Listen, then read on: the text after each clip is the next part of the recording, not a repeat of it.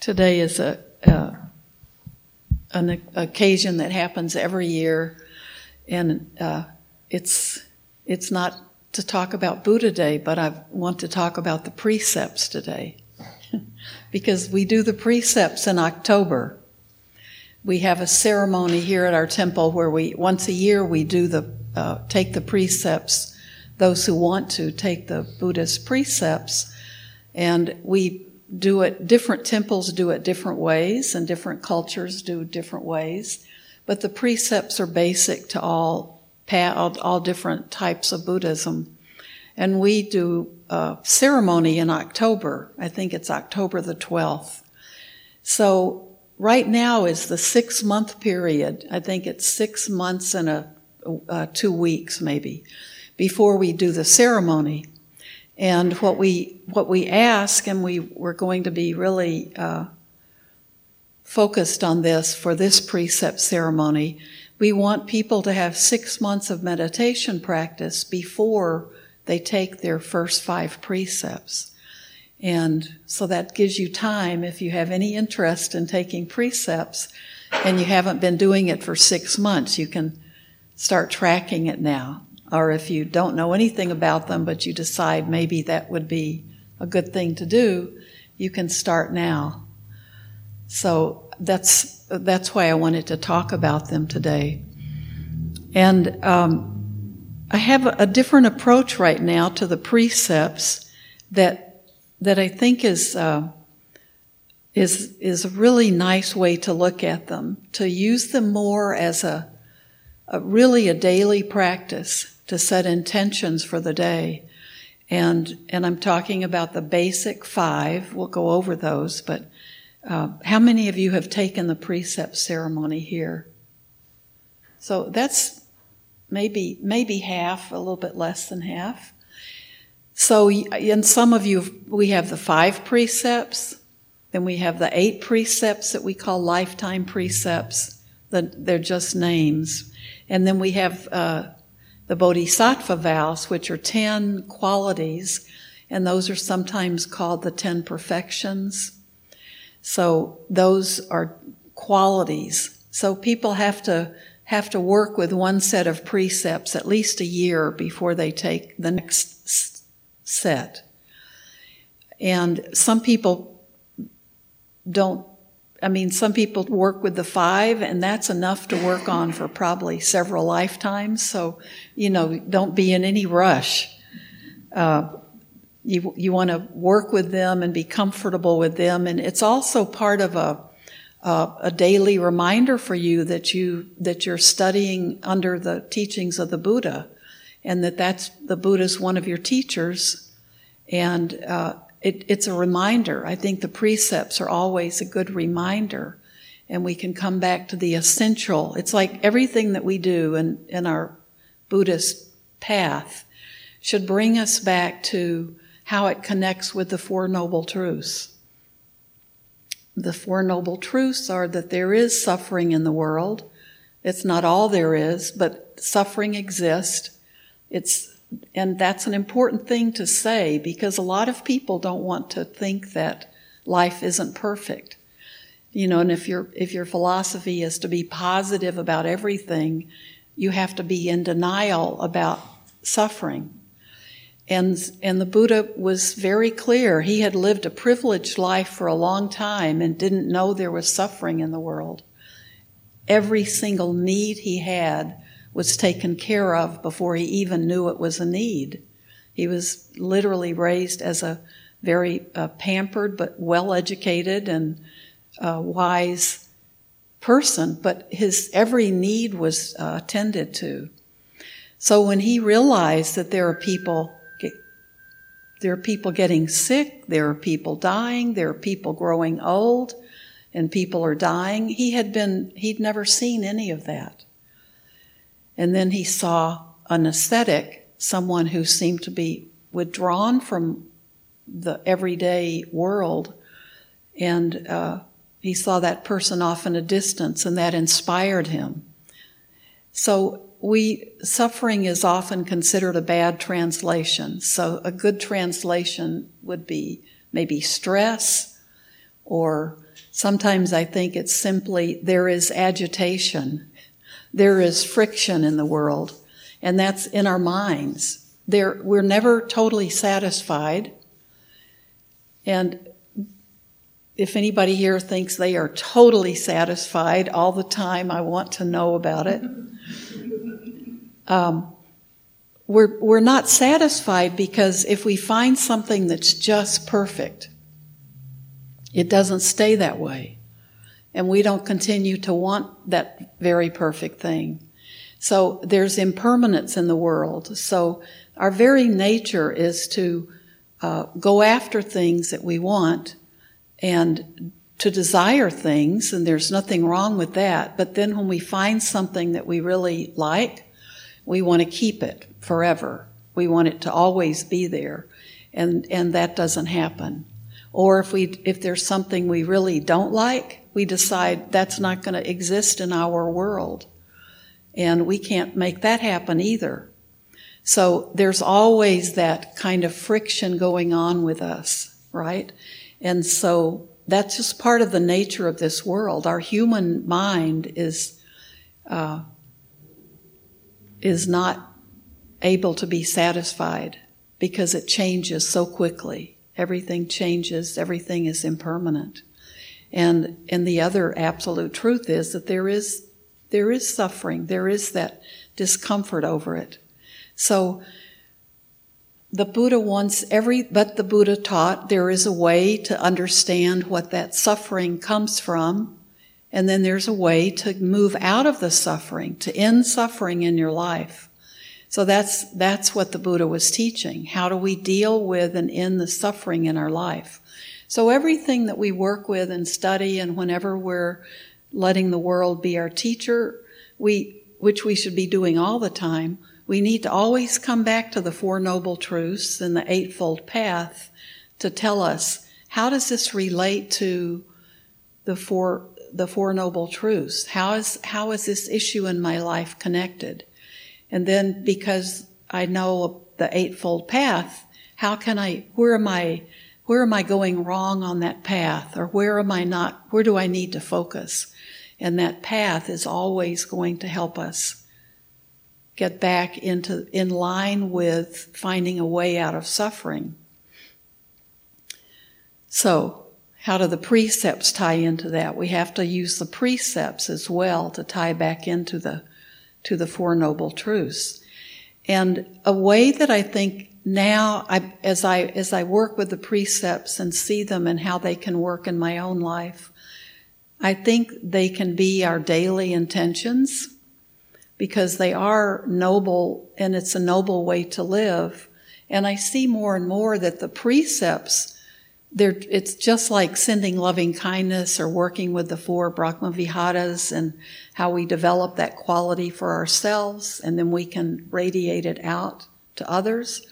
The precepts are the same way, because when we live by those 5 basic precepts, we're not only making our own lives more humane and more calm, and letting go of regret, and letting go of the things that stay on our mind all the time that are negative. But we're also giving that humaneness, we're sending it out to others. Because our first precept is not to kill a living thing. So we're not only helping ourselves never have regret over taking the life of a living thing, but we're also, think of all the living beings we're saving by taking that precept, just one of us. And so if we multiply that by all of that commitment to not taking life, we're sending that quality of other living beings will feel safer in the world.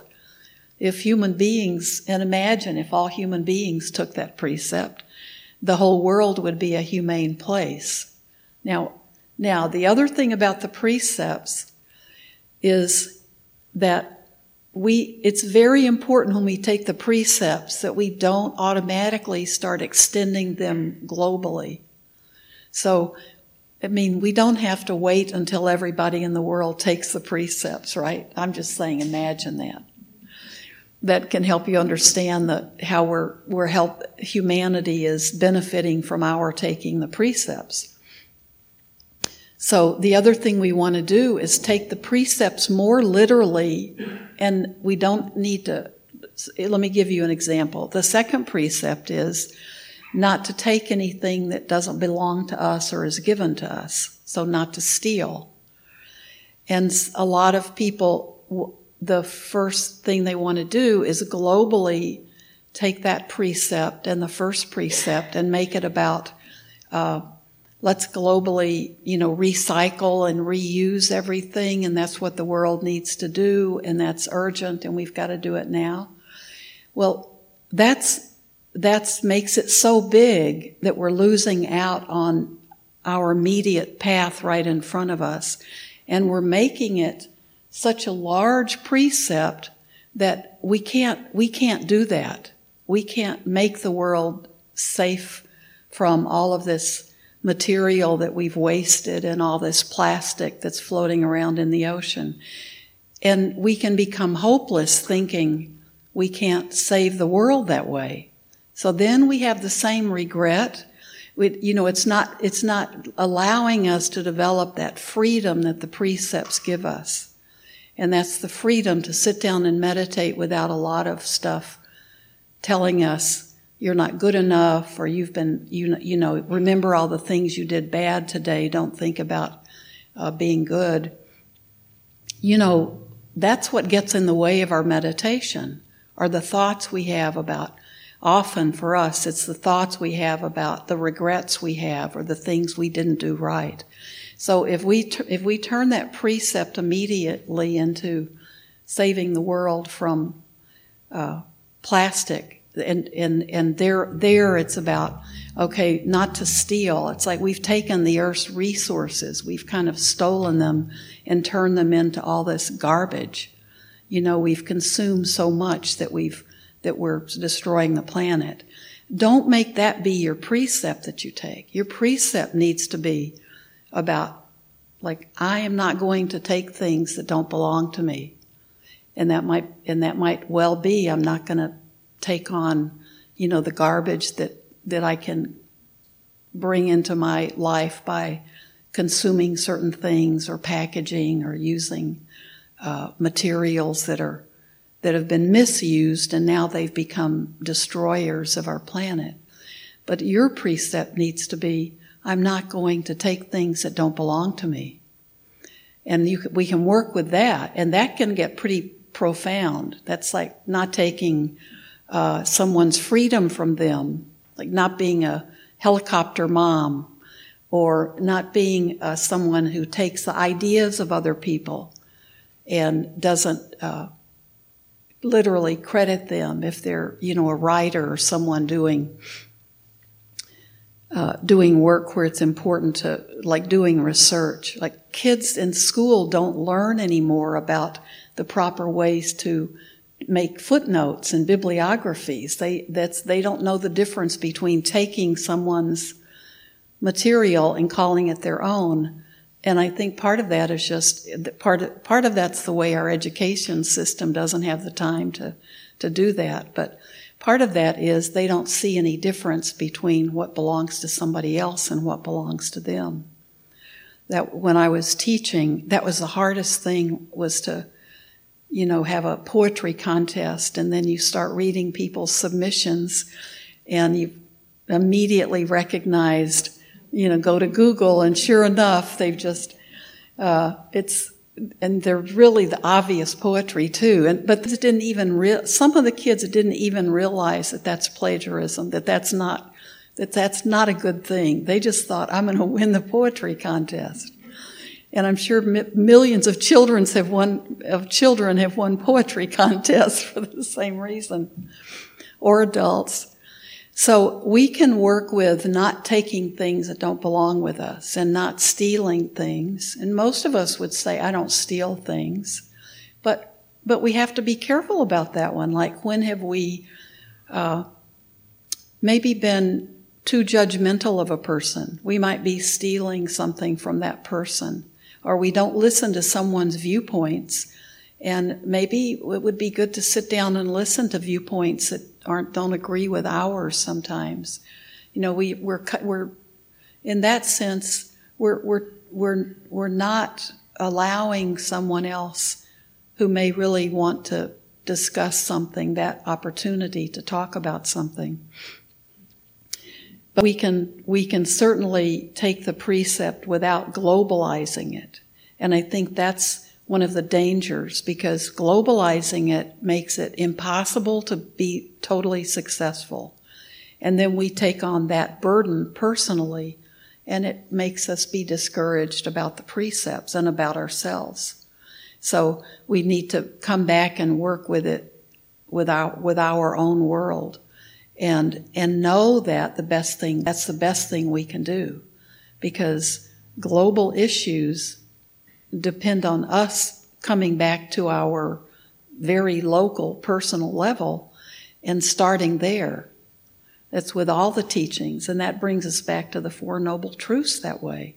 We're always all working with the way we can purify our own minds and purify everything we do, and then that's usually the most important, strongest thing we can do for the world. So I think I found something that I really like, and it's a way to work with the precepts every day and just build them in, because a lot of times people want to know, like, what should my intentions be? It can be overwhelming. Like, do you have intentions?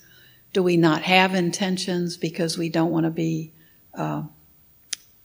we don't want to, we think of intentions as maybe being goal-oriented. But intentions are just setting, our intentions should be to do no harm. You know, our intentions are very simple. It can be, and I'll show you what I like about this. So, this is working with the 5 precepts, and I think it can solve the problem. If you go to a workshop and somebody says, set your intentions, or a lot of yoga classes, a teacher will say, now set your intentions. Now, it doesn't need to be that I'm developing my core, you know, but people, I think I've seen people be like, oh, what's my intention for the yoga class? Or what do I have to make up an intention for something coming up? Well, I'm going to give you 5 intentions you can have, and they work in any situation. And this is how you can work with the precepts every day and see how they work for you. What are my intentions for today? On behalf of myself and all beings, I intend to refrain from consciously hurting anyone. I intend to refrain from overtly or covertly taking what is not mine. I intend to be sure that my speech is kind as well as true. I intend to refrain from addictive behaviors that confuse my mind and lead to heedlessness. And those are the 5 precepts. And we can start each day with those being our intentions. And then our day will be just fine. And we'll end the day without adding any more harm to the world, without adding any more harm to our own minds that we carry around with us. So I think I like the idea of shrinking these precepts back down to us. Don't try to globalize. And that's, if everybody starts practicing the precepts that way, we don't need to globalize, because we'll all start in our little bubbles of the precepts. We'll just get to be a bigger and bigger bubble as we bump into other people's bubbles, right? And we'll find plenty of good work to do in our own world. And I'm not saying don't take social action, but we need to be very clear about the action that we take, that we're not doing something out of anger, and that it's not doing any harm to anybody else, and that we're not taking things from other people with the social action that we get involved in. So these are criteria when we do feel moved to action about something. This is a good set of criteria to use as a guideline for what's a good thing to do. How can you really help? How can you really make a difference, but without doing anything that violates the precepts? So now we have Buddha Kids. So thank you very much.